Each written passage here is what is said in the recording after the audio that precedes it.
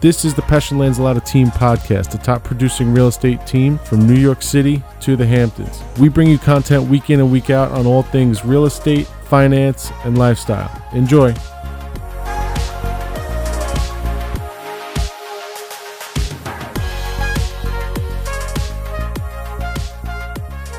What is good, everybody?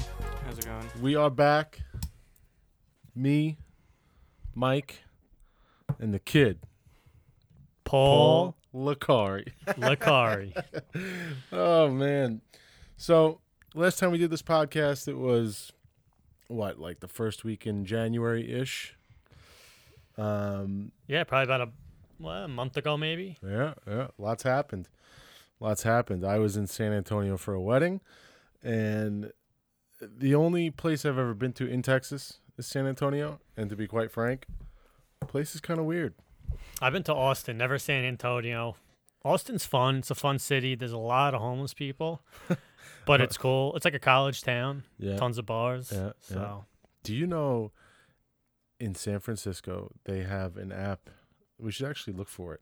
They have an app where you can actually mark where homeless people are pooping in the city because they have such a. No, I'm serious.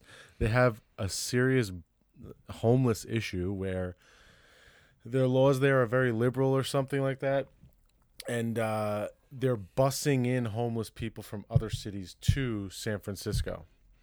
Who developed this app? Was it like the city, or was it like? Swear to God, was it like Elon Musk? Like, we have a shitting problem. No. We need to. No. Google it. It's and Fish and Shaw have both been to San Francisco in the past 2 months, 3 months. I think Fish was there like 3 months ago.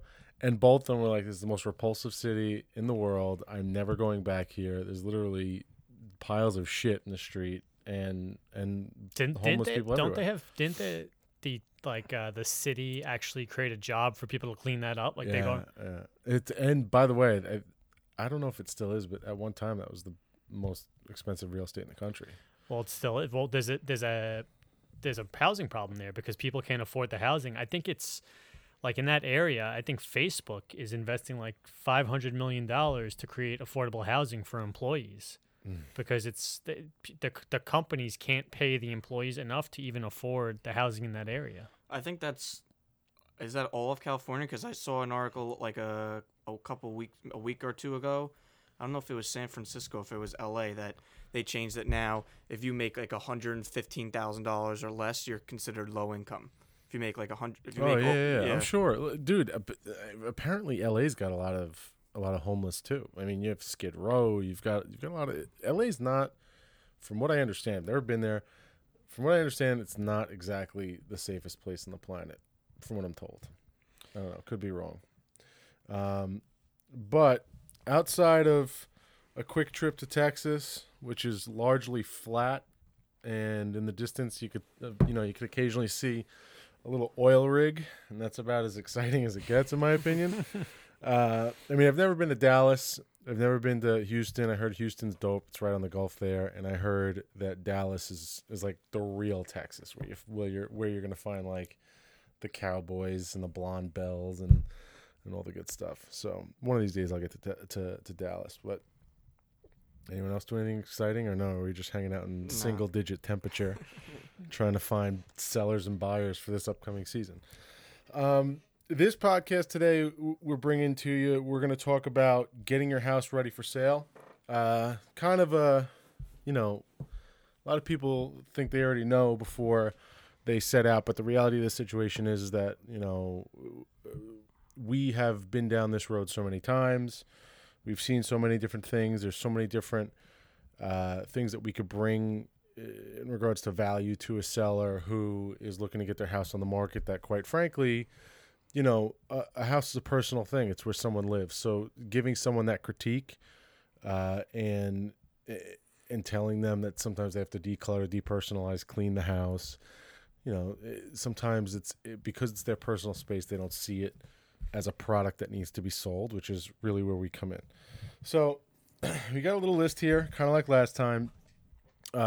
So if you're bringing your house to market as a seller, the first bullet point here is, as a seller, you should learn the market a little bit. I agree with that. I think as a seller, you need to be educated, and in today's world, you can educate yourself to a certain degree. But perfect example, we were on a listing appointment not too long ago where we comped out a house. We went back to Zillow, which is where someone who's selling a house would look to know what things in the neighborhood are selling for. To make a long story short, we found houses that were recorded on Zillow sold for $4 million, and the person in the MLS actually sold the house for like 1.45. Yeah, I've seen that. So data that's out there for the consumer to see, to kind of educate themselves from my experience, has been incredibly inaccurate. And a lot of times talking to the previous brokers who sold other houses in the neighborhood for off prices, meaning if a house sold for a significant margin above where the typical homes are being sold, or below for that matter, there's always a story behind it. So Mike, what do you think? Yeah, I mean, Zillow is unregulated. Agents and homeowners can go in there and they can list a house for sale for anything they want. Agents can claim sales, and there's really no regulation to it. You can claim a sale if the right sale date's not there and the right price. You can enter it yourself, and you just have to check a box saying that you certify this information is true. Meanwhile, the MLS is regulated by LIBOR, the Long Island Board of Realtors. That is information that's actually regulated and accurate. In terms of educating yourself, it's important. It's hard for a seller to do or a homeowner to do, because most times they'll go right to Zillow, and like we've been saying, that information's not accurate. I think in order to educate yourself, you should sit down with professionals and have conversations. That's the best way to educate yourself. Same way if you want to educate yourself on anything, the best way is by talking to someone who knows what they're talking about. You can read a book, right? That's a great way, but you're not going to read a book on Long Island real estate that's going to be current enough to educate you on what's happening in the market. You could follow the newspaper and things like that, but just talk to an agent. It's easy. Set up an appointment, talk to someone that's experienced, knows what they're doing. I think that's the best way to educate yourself, especially since the real estate market is so fluid. It changes so quickly. You don't know what you're looking at, if it's current, and what variables or factors played a part in it. So just talk to a professional, someone that's living it and doing it every day. Even right now, I mean, you could look at a house that was sold 6 months ago, and it doesn't, that's like almost not even a real comp anymore because it's changed so much in the last 6 months. Yep. 100%. And it's one house. I mean, you don't know what the situation was. That person they could have been desperate to sell. They could have had to sell. There could have been cash, under the table. It's not recorded. It could have been, who knows what the situation is with that. So it's also important to note that the reason we're having these discussions is because if you approach the sale of your home from the get-go in the wrong fashion and you overprice it because you've taken bad advice from somebody who either just wanted to get the listing or whatever the case is, or you yourself have emotional attachments to that house that inherently make you feel like the house is worth more money, what happens when you hit the market severely overpriced? I guess is the big question, right? Paul, answer. You don't get anything. You don't get anything, but then what happens, right? So you hit the market overpriced, you're collecting days on market, buyers are starting to look at your home as being something that maybe has something wrong with it, right? The worst thing that you could see, from the shoes of a buyer, if I'm a buyer and I'm looking at a house that's for sale and it's been on market for, say, 240 days, okay? When I see that property as being on the market for that long, the first thing that comes to mind is, that property has something wrong with it, and it's been seen by plenty of people already. Why hasn't it been bought? Maybe the seller's unrealistic about the price. Or third, if they see, multiple significant reductions in that price over the course of that period of time, and now you're chasing the market down, the buyer may be the only buyer you're dealing with, and they may know that. So then, they've got you in a position where they have all the leverage because they're the only one at the table actually making offers, and then they could start making demands, and then you might end up selling the house for something that you don't even want to sell it for. So that pre-work, I think, comes down to you don't want to overprice the house. I think to have this conversation, we need to give a little bit of a history lesson. I feel like, right? So, it's a generational conversation. Older generations have a hard time understanding this. I feel like the younger generation gets it. The reason is this: the older generation, right? It's not 1996 anymore. 1996, if someone wanted to buy a house, the internet wasn't what it is now. They had to go to their local real estate office, say what's for sale. The local real estate agent would say, this is what's for sale, hop in the car, let's go take a look. All right, so if a house is overpriced, the buyer's still likely to go see it, and then the buyer will say, oh, maybe I'll throw in an offer, and just see. I think it's overpriced, but I'll throw in a low offer because I saw it and I liked it. Mm-hmm. Nowadays, that's not the case. Nowadays, there's the internet. There's lipropertysearch.com, Zillow, Trulio, all these sites, the MLS. So what a buyer does is they don't go to the local real estate office. They go online to Zillow and all these sites, and they flip through the pictures. And now they're seeing the house. And they flip through the pictures, and they look at the price. And they go, okay, this house is overpriced compared to the other houses I've already seen. They feel like they've seen it. Mm-hmm. They don't have to go in person. So if it's overpriced, they just go, all right, I'm not even going to go see this house. I'm not even going to investigate it any further. I've already seen it online. It's clearly overpriced. Why am I going to go waste my time in person? Mm-hmm. And they just skip over it. So they're making assumptions. Exactly. Well, it's just the times have changed. Yeah, it's an accurate assumption. Times have changed because of the internet and more information being readily available. People aren't going to come see your house if it's overpriced. They're just going to look online and go to the next. So you have to realize that it's just a different era in terms of selling real estate, and you can't have the same mentality and mindset towards buying and selling that you did 10 years ago. Right. You have to evolve as everything evolves. So the next thing I guess you'd have to do is hire a realtor, right? So if you're hiring a realtor and you're vetting a realtor, what's going through your mind when you're trying to figure out who to hire and why to hire them? Oh, I mean, I guess the first thing is just we have to have confidence in them, right? I mean, you have to be able to know that, listen, if I'm going to commit, 6 months or so to getting you to sell my house, I want to make sure that beforehand that, I'm very confident that you're going to sell my house. Mm-hmm. And that goes back to, on the realtor side, just being upfront from the very beginning. Don't make I don't want to make my life any harder than it is. I don't want to tell you something and then a month from now deal with an angry homeowner and price reductions. Trust me, I don't like dealing with that. It's not fun. Yeah, it's not fun at all. I don't like dealing with that. It's just gonna make it harder for They're everybody. hard conversations. No one wants to have a hard conversation. Yeah, and it's just a bad experience. I mean, people are only doing this, what would you say, 1-2 times ish ever maybe. Yeah. Mm-hmm. So I mean, if I'm a homeowner, I want to make sure I get it right?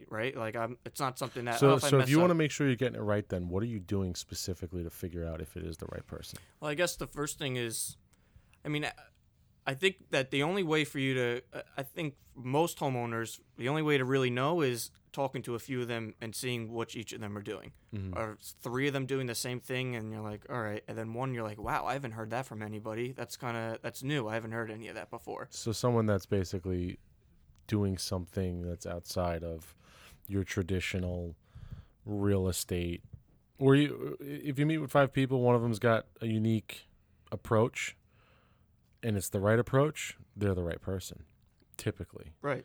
I could tell you from our personal experience that people typically, they're looking for a few different things. They're looking for someone that has a track record, because the track record confirms that they can do it. And then they want to know what they're actually going to be doing to get the house sold. Now, I will tell you, we're in strange times with technology because things have changed in a big way. And especially if we start to head towards a buyer's market this year, which we think we're heading towards, even though the Fed sort of changed its tune a little bit in regards to what they plan on doing moving forward, which is why capital markets have gone back up. Also, I think it's relative to the price point. Yeah, so 100%. To say, you don't want to just make a blanket statement and say it's going to be a buyer's market, it's going to be a seller's market. There's a difference in the $300,000 price range and the $3 million price range. Yeah, I mean, yes, 100%. And every Nassau County is different than Suffolk County and the whole deal. But I think if your realtor is with the times, now with the times, I mean, are they marketing your property where everybody's attention is today, right? So years ago, everybody's attention was on the New York Times or television, or there was a time when radio dominated everybody's attention, right? 60 years ago, but it did. Today, all of those old forms of entertainment or where people spend most of their attention is for the most part gone. And major corporations, small businesses, they're shifting their dollars to apps on the cell phone, right? And if your agent doesn't have a digital approach in today's world to selling your home, if your home is anything outside of cookie cutter, you're going to have a very hard time selling it. Even cookie cutter, because how are you going to make your home stand out versus all the other homes that are cookie cutter? The bottom line is you're not going to get a premium for your cookie cutter. The bottom line is the best thing to do is interview multiple agents, right? You're hiring someone to do a job for you. That job is sell a house worth, at least here on Long Island, at least a few $100,000, if not much, much more. Why would you do yourself a disservice? Take the time to interview agents. That accomplishes two things. One, it accomplishes the first one, which is educate yourself on the market. You can ask them about the market.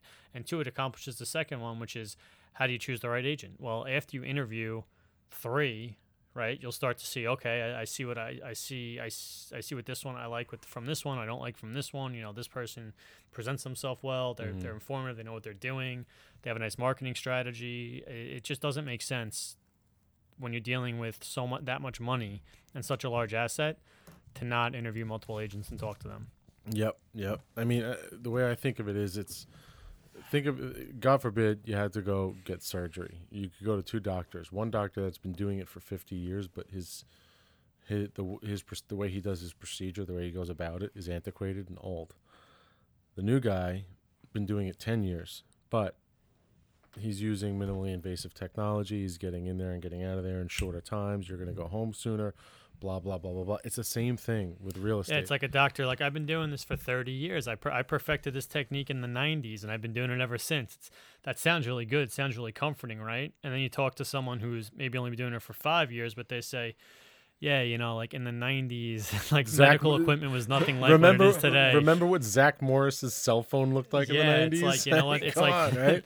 Things have advanced pretty substantially, where if they're still doing that, you might want to look into just some newer technology. It really enables a professional, right, a doctor, to do things better. Yeah. What do you guys think about getting your house appraised before you bring it to market?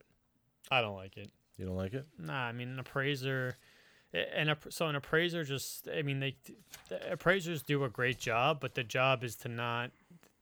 They work for the bank, and it's just from a different mindset. I mean, I guess if you want to like find an appraiser and ask them, hey, based on like your professional, your professional occupation, what do you think this could sell for? That's one thing. Mm-hmm. But to get the price of the house, I mean, you'll find most houses appraise for the sale price. In today's market, because we're chasing a market up. Yeah, like the house sells, and then the appraiser comes in and it appraises for the sale price. Yeah, I don't see a point. I think it's a waste of time. I think it's a waste of time. Okay. Why? What do you think? You like that? I don't know.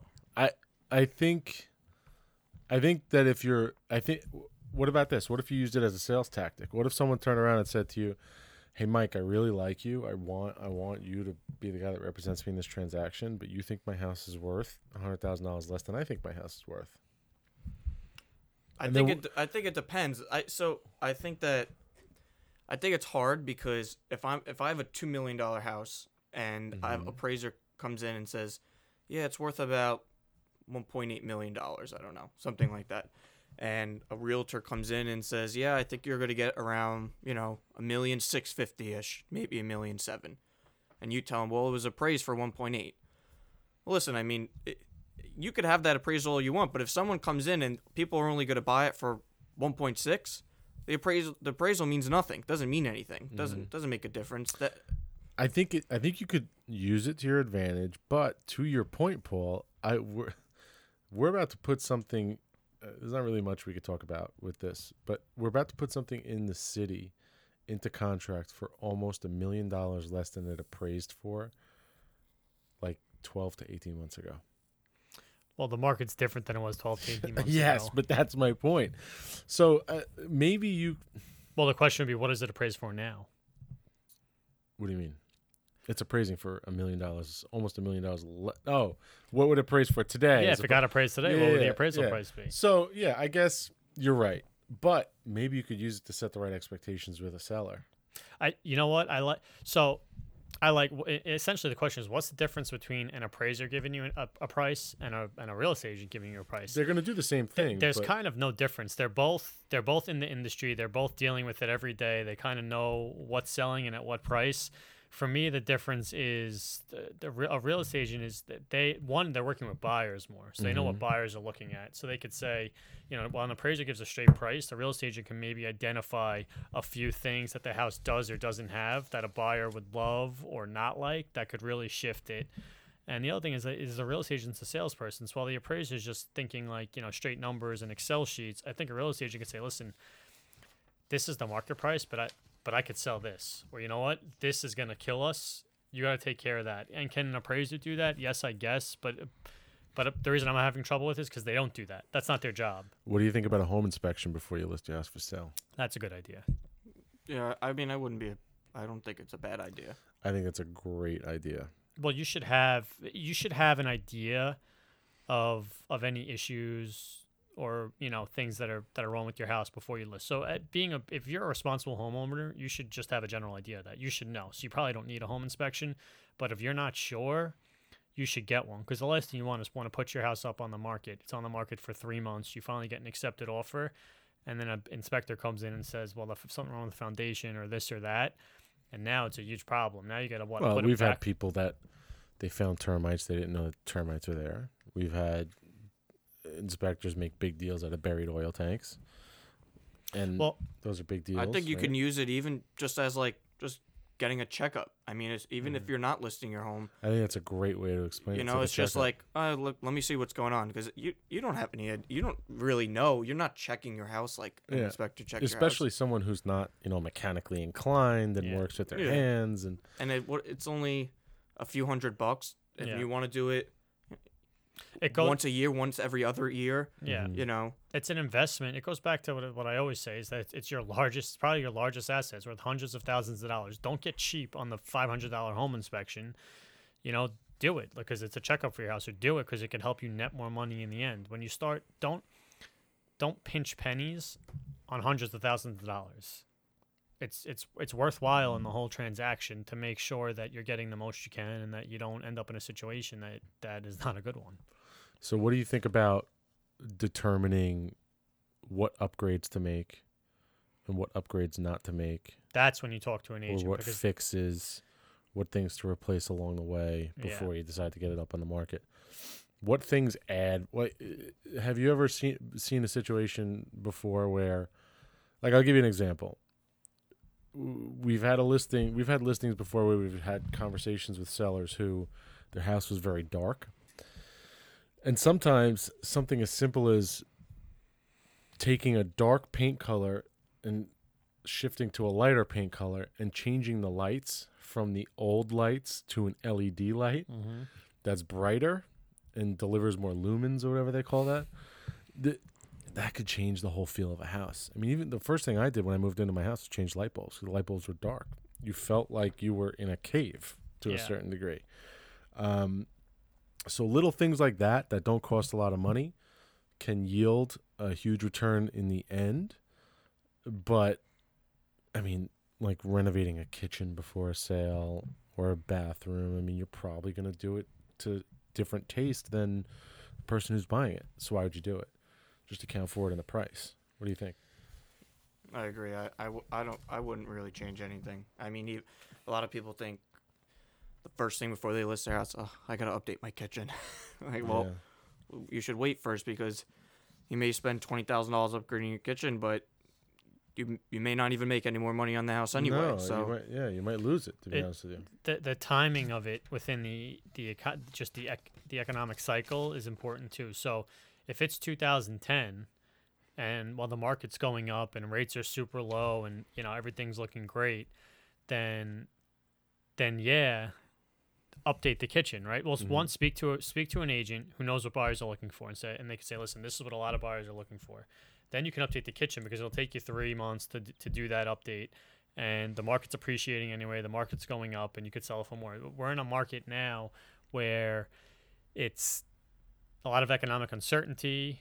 Rates are going up, although now it's, we're not sure we're going to raise rates. But why are you not sure you're going to raise rates? Because you're concerned about the economy, right? Because the market went nuts. So now you're going to wait. You're going to do a renovation. It's going to take 3 months. And in all reality, in 3 months, there'll be more houses on the market, so more competition among sellers. The economy could be even shakier, so housing prices could go down more. It just doesn't make sense in this current market to do a renovation. What makes sense in this market is what you said, Ron. Clean the house up, make it a nice appearance, make sure the light bulbs are nice and bright, right? And the house isn't dark. Little things like that you can do quickly that are going to make it look nicer. That makes sense in this current market. But big what do you things, think about curb appeal, cleaning up the property? Yeah, huge. That It's whole easy, deal. it's cheap, it's quick.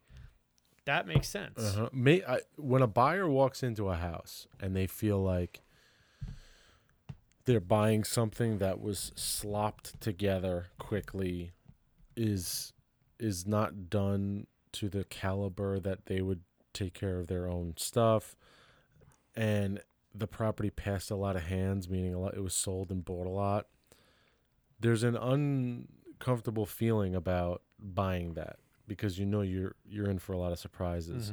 When you buy something that has maybe had 1 or 2 owners or is brand new, and you know that person that you bought it from took care of it, and you could tell immediately when you look at it and how it was all kept. There's a different level of comfort, and I think if your buyers have a higher level of comfort, they're more likely to be able to be willing to open their wallet and spend more money. Yeah. Right? Yeah, think of it like a used car, right? You buy a used car, and one guy's got, one, it's certified pre-owned. So then you got the dealership, right? They've had it detailed. The car looks mint. They're saying it's certified pre-owned. We've checked it out. You feel really comfortable. You're like, all right, I'll pay more for this car. Then you can have someone selling it themselves, and they can have all the records. The car could be clean. There's all my oil changes. Again, you feel comfortable. Like, all right, I'll pay some more for this car. Then you got a guy that the car's a mess. It clearly hasn't had a car wash. He's like, yeah, I don't know when I had the last oil change. Right? You're like, well, who the hell knows what could be wrong with this that thing's thing? about to explode It's the on same the thing with a house. 495. Yeah, someone who takes care of it. Who the house is clean, right? They just little things. Yeah. You're gonna feel more comfortable. I totally agree. So then now, taking photos as a homeowner, our advice for photography and videography and how you plan to present the actual home in the listing and in the marketing, this is where I get very finicky because I'm a very detail oriented guy. We've seen photos taken on flip phones and posted on the MLS, iPhones posted on the MLS, or as a for sale by owner. A lot of people think, oh, it's I'll just sell the house. I'll take pictures with my iPhone and post it on, Zillow. And the best is Paul's called me over to his desk before. He's like, check this out. And there's a house listed for sale, and literally the agent took a picture with their cell phone, and it's a picture of the bathroom, and then in the bathroom mirror is the agent with the cell phone. It's like, what the hell? This guy's selling your house for $600,000, and that's the picture he takes, and you allow that? You're okay with that? Yeah. It's insane. It's out of control. So when you and your agent are compiling the content to bring to market, Paul, tell me the things that you find to be most necessary in regards to how the photography and the videography and all that stuff. So what do you mean? Again, what's most necessary? Or do you want the guy who's bringing a professional photography crew and video? Well, yeah, absolutely. Yeah, correct. So you're going to go in there with a professional photography company. They're going to get the perfect photos. Then there's a post-editing situation where they bring those photos into Lightroom. They change the colors a little bit. They make it pop a little bit more. And they do the same thing with the video editing. Now that takes time and money. Typically on a house. Now it all depends on the house.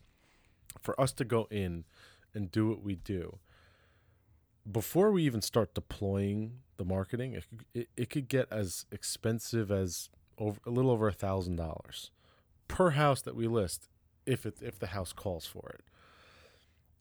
So do you want to take that guy to market, or do you want the guy who's taking flip phone pictures? No, Clearly, yeah. right? And what kind of in our digital world today, how does that good content help drive awareness of a listing? I think it's people, especially the incoming generation. When someone's looking for a house, they're shopping for a house. Like it sounds stupid, but it's very simple. If you're looking for clothes, how do you look for T-shirts now? Do you drive to the mall, go into every single store and look at? No, you go online and you go to the stores that you want. You look at them and you look at the prices and you're like, oh, this is good. This fits on him well. Okay, this is a good price. I'll buy it. Yeah. Right. Yeah. I don't want to spend 10 hours shopping for a T-shirt. Yeah. I don't want to spend 6 months looking for a house. But when you're at home on Zillow and you're flipping through every listing on the map view, okay, like most of these buyers do, it's almost like looking into it's almost like looking into a used car lot, and every single car is covered in mud, right? And the listings that are done right by the realtors that have the money to spend on it, occasionally while you're flying over that car lot and you're looking at all these cars, you see a red, clean, waxed Porsche. And that's the difference. So you have a sea of listings, and all the listings kind of look okay. And then there's the cream that rises to the crop. It's the Porsche. It's that red Porsche. That's what a good realtor is going to deliver when marketing your property. Yeah, and I think it just goes, which is the biggest factor that goes back to is the price. Like, I mean, you have to be. It's probably the hardest thing to do as a homeowner, but realistically pricing your house. I mean, you see it all the time. I mean, new products come out that, oh, it's new, and it doesn't sell, and you get that update 50% off, and then you're like, well, obviously nobody liked this because they're just getting rid of it now. Yeah. That's what it looks like if you overprice your house and you massively just cut the price in half. It looks like there's something that didn't fit right. Yeah, and a lot of times, sometimes it is, but in the end, it comes down to, as a seller, you have to sort of emotionally remove yourself from the home, especially here on Long Island where it's an end user market, and a lot of people raise their kids there. It's where they took their kids home. I mean, I still have like a certain emotional attachment to my old house that I haven't been in for, I think, 2 years now, and I think back to that house, and there's memories there of taking my daughter home and my son and all that stuff. So you actually, I mean, us as realtors, we have a very difficult job kind of separating that for a seller and kind of bringing them into reality. But that's an interesting thing. That's why let me ask you, if you go, we're on Long Island, so, typical commission a homeowner pays out is usually like 5%, right? I'd say average is 5. Okay, so now what we do stuff that I believe that no other people do. So when we go on a listing appointment, we don't say to homeowners, yeah, we charge 9% because we're different and we think we're better. No, because they just say, okay, we'll go with somebody else. Yeah. Well, it's like the same thing. I'm not gonna pay $500,000, $200,000, $50,000 more for a house because you think it's different. Yeah. It's not different. Exactly. Exactly. In the end, it's a market, right? And especially on Long Island, there's a lot of neighborhoods that were literally built exactly the same. There's plenty of places you could go to on Long Island and look down a block and know that the same builder built every single house on that block, and they're all the same. So it's not hard to know what your house is worth. Fielding offers. So now your agent listed the house. You're fielding offers from people. What are a few different things that you look at in regards to what is important in regards to the offer? Is the highest offer the best offer? Is sometimes the lower offer with better terms more important? Or is the offer that's all cash better than the one that's not? I mean, what do you look at in regards to what are some factors that really can blow the doors off of a good offer from a bad offer? Obviously the first thing is the purchase price. That's obvious. Everyone looks at, all right, what's the purchase price? The first thing is the purchase price, but other important things to consider are how much they're putting down versus how much they're financing. So are they putting 20% down and getting mortgage for the remaining 80%? Are they putting 10% down, getting mortgage for the remaining 90%? That's important. How much cash they're putting down on contract is important. So when they sign the contracts, how much are they putting down? They're putting down $10,000, $20,000. Some people, I always advocate for my clients that I'm selling a house for is the buyer should put 10% down on contract. If they're serious about buying the house and they can afford the house and they plan on buying it, put 10% down on contract. Right? If a buyer puts nothing down on contract, well, what's holding them to that contract? At any point, they can walk away. So how much down on contract is important. And then if you have multiple buyers and you could start removing those contingencies, then you're really in a good position where you could say, okay, you're going to put 10% down at contract, but it's non-refundable. Yeah. If you don't close. If you could start removing those contingencies, that's the person you go with. But time. Tell me about time. Regarding time, a couple important factors. One is how long in the contract, do they have to get their mortgage commitment? Because getting a pre-approval or pre-qualification for a mortgage does not mean you get your mortgage. So how long to get your mortgage commitment? Can they sign the contract and get the mortgage commitment within 90 days? I mean, that's crazy. So now you could just be your house could be hanging out there in contract for 90 days waiting for just the bank to actually commit to giving that person a mortgage. So how long they're going to get their mortgage commitment in is important. How long they want to close in. If you go into contract in January and they put an on and about close date of September, yeah, well, we had that. That's 9 months from now. We had that with the property that just recently closed on Victoria. We had two buyers at the table. One who wanted to close within 2 months. They were actually trying to rush to close, and then we had another guy who came in and said, I'm willing to let you stay in there for a little while. I still have to sell my house. And I probably won't close till like October 1st. And the fucking deal, excuse my French, the deal did not go well. Well, listen, sometimes it closed, good. But the guy was doing everything he could to get out of the deal. Well, that's why cash down on contract's important. And listen, sometimes you want buyers that are flexible on closing. I'm selling a house right now for friends that they have two little kids. They want to sell their house, then want to buy a different one, but they have to sell first, and they have to find a new house. So for them, having a buyer that's actually willing to extend the contract period and close further out is preferable to them. So there's no hard and fast rules of what you want, but these are all factors that you need to take into consideration when you're considering an offer and which offer is best for you and your situation. Paul, anything to add? Yeah, I think you pretty much said everything I would say. I mean, it depends on the situation homeowners in. How fast they want to get out, how fast they don't want to get out. Yeah, I think anything that you can do to just minimize risk. I want the least amount of risk as possible that this is not going to happen. Because, look at if somebody went in contract 4 months ago and their deal fell out last month, then probably not getting that price that they had the house in for contract 4 months ago. So you better make sure if you're going to go in and you're going to take it off, you're pretty confident it's going to go through. Cool. What about, Paul, all cash? When these people come in, all cash. What does that mean to you? Does it mean anything? I think that all cash, it again, it does. I mean, like you said, the first thing is the purchase price. If the house is $1 million and they say, we'll give you $600, but it's all cash. Well, no, I don't care because that all cash is not worth $400,000 to me. But if you came in at $950 and I'm guaranteed it's going to close, well then maybe I'll take the $950. So, very good. So, to surmise, certain things to get your house listed and get a better price for it. Number one, understanding the market. Number two, avoid overpricing your house. You don't want to be chasing the market down. Days on market hurts. Make sure you hire the right realtor. The realtor you hire is the one that's going to be representing you throughout the transaction and marketing your home, which is arguably the most integral part of the process.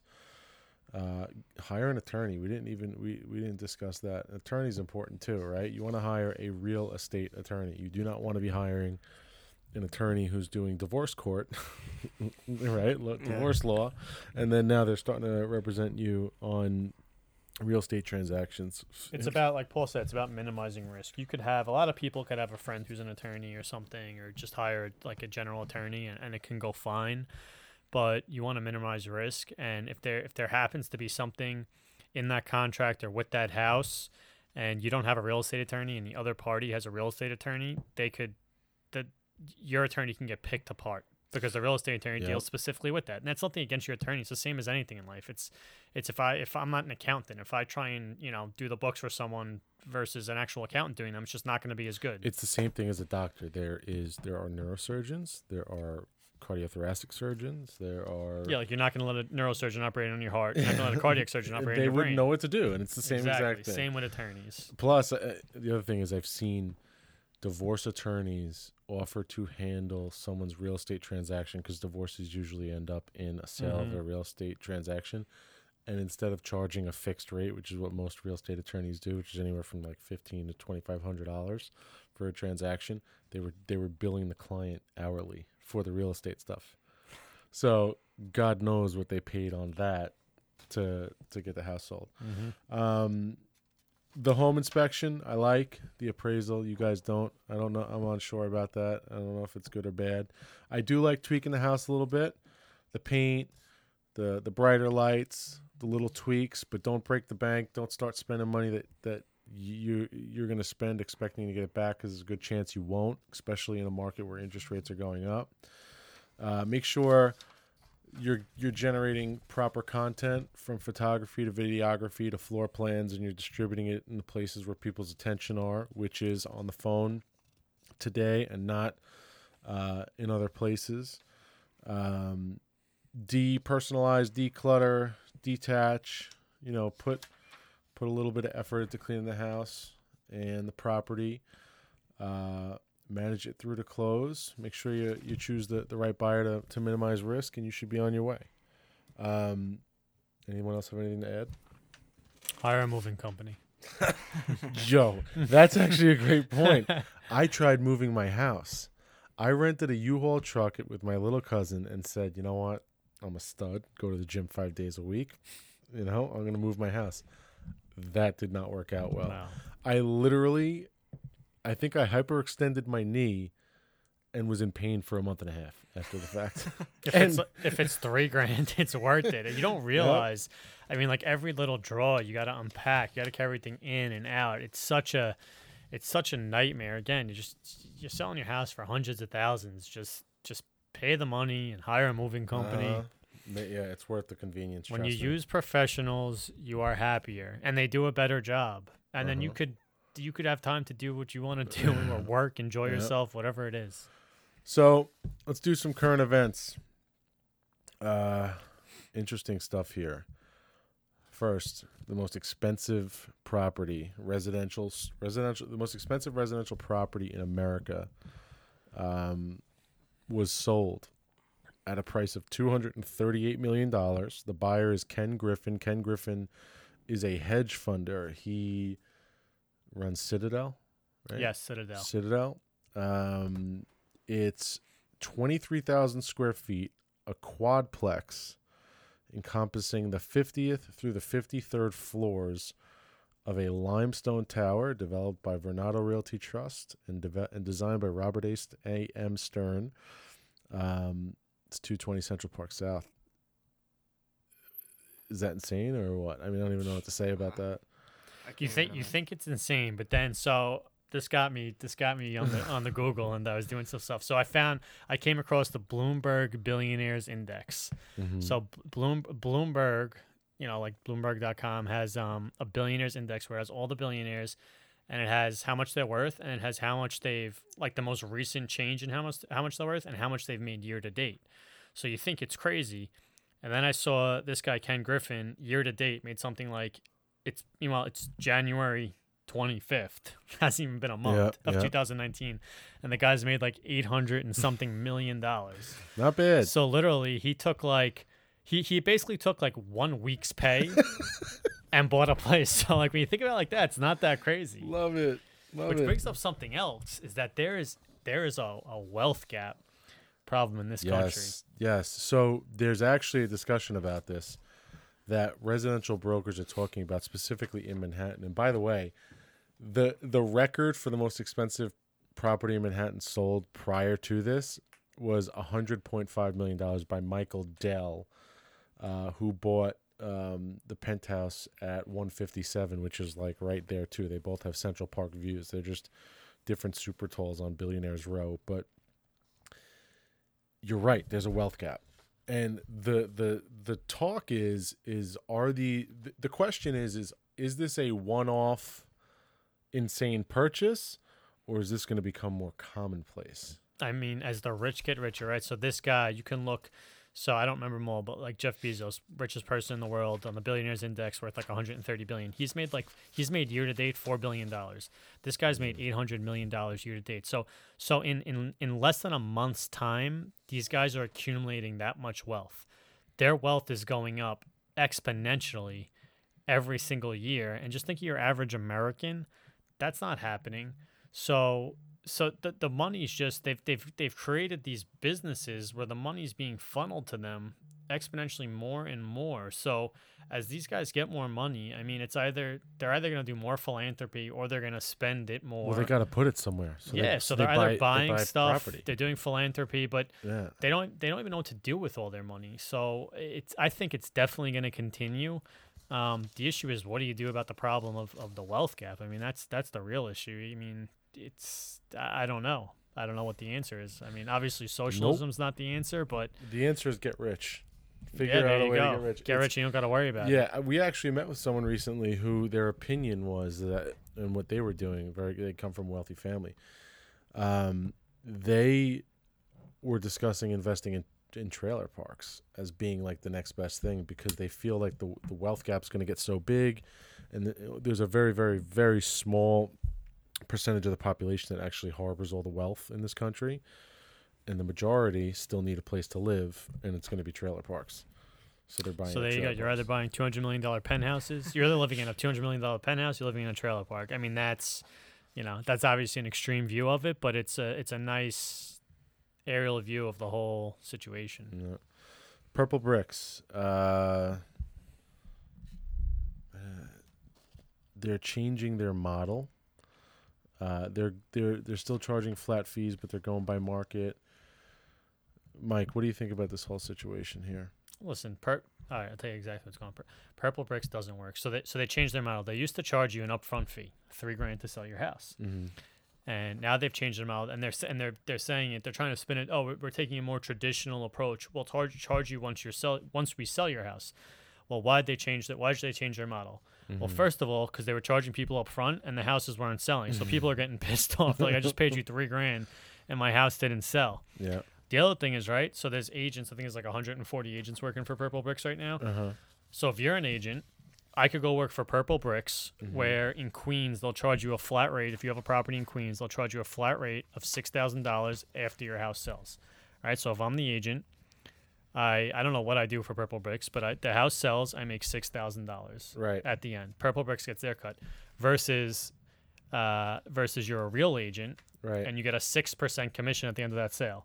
You're making $20,000, $30,000, $40,000, whatever it is. Who's the better agent? Who's the better agent, right? Who's the better salesperson? Who's going to do a better job? The person that's making more money and the person that's making less money. Obviously, the person. If you're good at your job and you're smart and you can do it, why are you going to settle for Purple Bricks $6,000? Exactly. I just don't get. I don't get the. I would love to know somebody who used it so I could ask them. Well, you know what it probably is. They look at it like it's a free lead. It's they agents sign who, up and they get leads. It's people who don't understand the business, who think, oh, I can't get a job, no one will hire me. I have a I can't bad resume. I can't go out and get a listing. I'll pay $100, take my real estate course. I'll go pass some state exam. That's not that hard, and I'll make money.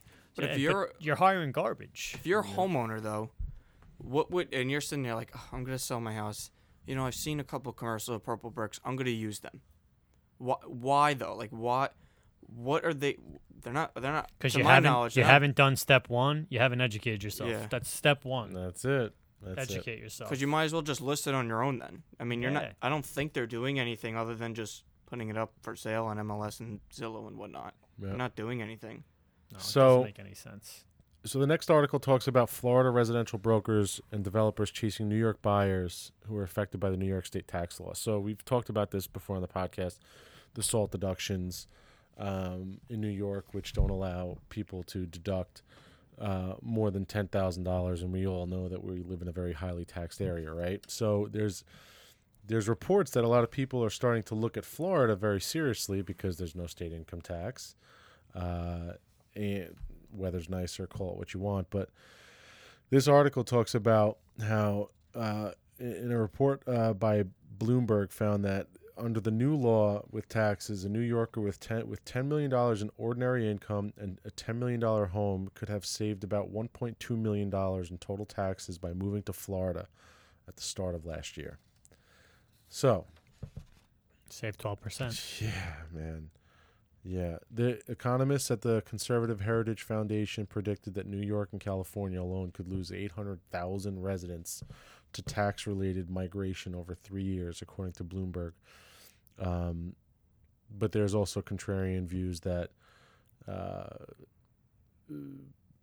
they found that modest tax changes have very small effects on millionaires' decisions to relocate. Now, $1.2 million isn't really a modest decision, if you ask me. I mean, that's a pretty good reason to go. I think we're going to see, I think unless that SALT deduction gets reversed, we're going to see a lot of people change their primary residence to Florida. I think it's gonna.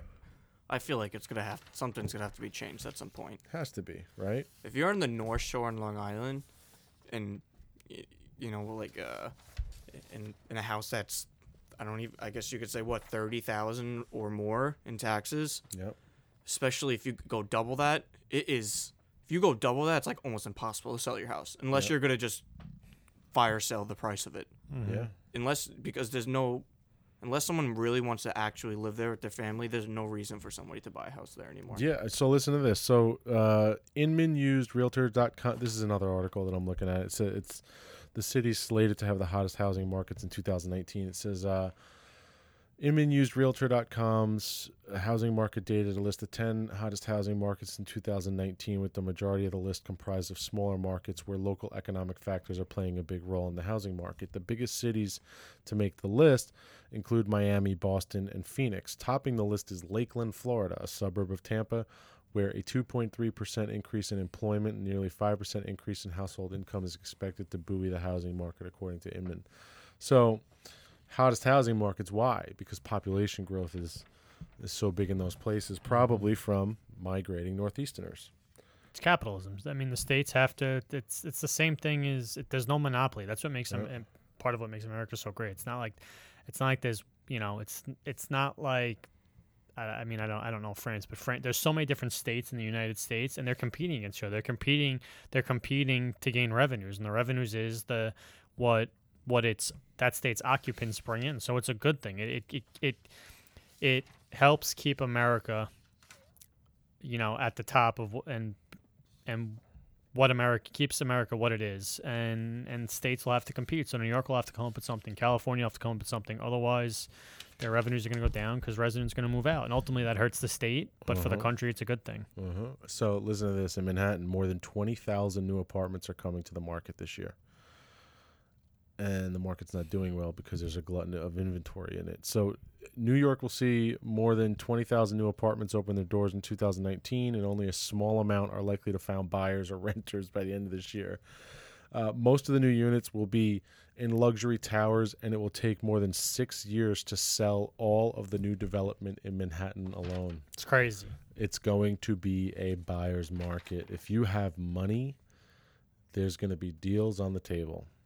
That's for shit sure. It says the pace of sales has already slowed down leading up to the new year, with homes asking $4 million or more taking 447 days on average to go into contract in 2018, compared to 172 days in 2013. So we are headed for a buy. In New York City, specifically, outside of the Federal Reserve and interest rates and all that stuff, the developers are just they're killing it. they're overdeveloping to a point where they're driving the prices of everything down. I mean, someone's got to just stop. Stop I don't know if it building, ever will. I mean, right? I mean, that's the only way to do it is just stop building. Let it absorb. it'll never happen. I know, but so what? Everything becomes a discounted market. I guess. I don't know. I don't know either. I don't have an answer for that. I wish I had a crystal ball. So the Fed rate. So, okay. Something we got kind of touched on earlier in the podcast that is very important. The Fed was hiking rates once a quarter up until this year. And their outlook going into this year was that they had planned on hiking with the same aggression. In the fourth quarter of last year, the markets, the stock market, took a giant dump because they were hiking rates. And the reality of the situation is they've come out since and kind of expressed more of a conservative approach to hiking interest rates, which I think is going to do a lot of good for the real estate markets. I think people's houses with this new approach aren't going to lose as much value. I think they're still going to lose a little bit of value because interest rates are significantly higher in the past year and a half than they were a year and a half ago. But you're still going to be able to get a reasonably good price. If they were to keep going and hiking rates at the same pace that they were, I think we would have ended up with a serious problem. But I think it goes back to the price range again. I think anything under $550,000, $600,000, it's going to be a strong market. Even like $650,000. Once you start getting over that, I think it's going to slowly, as you go up in price, become more and more of a buyer's market, and become more and more of, if you're a seller, a weaker market. But there'll be better buying opportunities there for buyers. No, it says federal policymakers have indicated that there will be 1 to 2 adjustments this year. In September, they were much more aggressive about what would happen in 2019. They have pulled back the pace of interest rate changes in the coming year. So that's very positive for borrowing, stocks like Home Depot and builder stocks and all that good stuff. Which have rebounded significantly since the fourth quarter of 2018. Getting back to Manhattan. So we've got a few articles here. Basically, the theme is all the same about the luxury home market taking a hit, which, Mike, to your point earlier, in regards to the higher price points being more difficult to sell these days, it's 100% correct. You're on the money with that. But other than that, that's really... We have an article here about the government shutdown, but Trump just turned it back on. It said that... for 3 weeks. Yeah, for 3 weeks. But it says that the government shutdown was actually kind of a problem for a lot of people across the country because a lot of federal employees were in contract or were looking to buy something as the shutdown happened. Yeah. And then all of a sudden, think about it, if you're a bank and you're lending to someone who's in the public service and the government shutdown comes and they're not getting a paycheck, you're gonna give them the loan? Probably not. So that's pretty much it, guys. That's all I got for you. Another day. Paul, anything to add? No, I think we touched on some good stuff. All right, good. Mike, you? Nah, I have fun doing the podcast. Listen, the Pesce Lanzillotta. Fire. Fire. Can we talk about fire for 2 seconds? Go ahead, quick. This is off topic. This fucking guy Billy's crazy. So we're talking about documentary on Netflix about Fire, the Fire Festival, which was a big music festival. This is the biggest music festival that never happened. So, to make a long story short, this guy Billy learned how to raise money, and he threw this festival that he wasn't able to do. But one thing that catches my attention with this guy Billy, 2 things. This guy Billy, and there was another documentary on Donald Trump and his life. Make a long story short, the 2 things Billy and Donald have in common, they were masters of marketing. This guy Billy, what he did with social media to drive awareness of fire is basically what we do with houses, right? Well, so yes and no. This guy Billy sold the dream. He created this dream, this vision that he got people to buy into, and he sold the dream. Yes. Now, we also sell the dream. The difference is we actually deliver when we sell the dream. Yes, okay. We're not This guy sociopaths like Billy Billy. told you, you know. But the long and short of it is this guy, through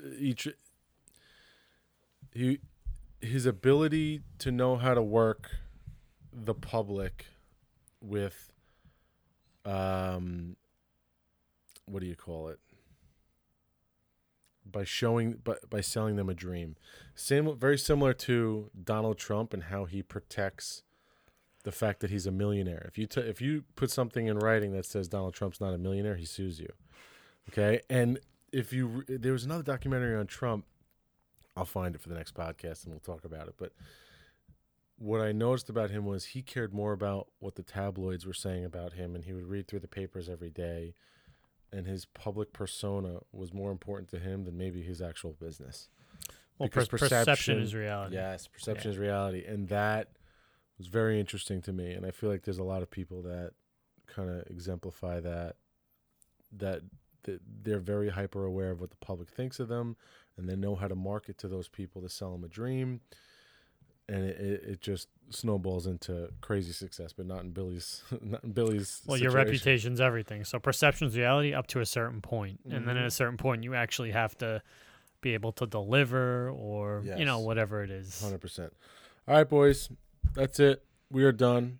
Have a good evening, and we will see you next time.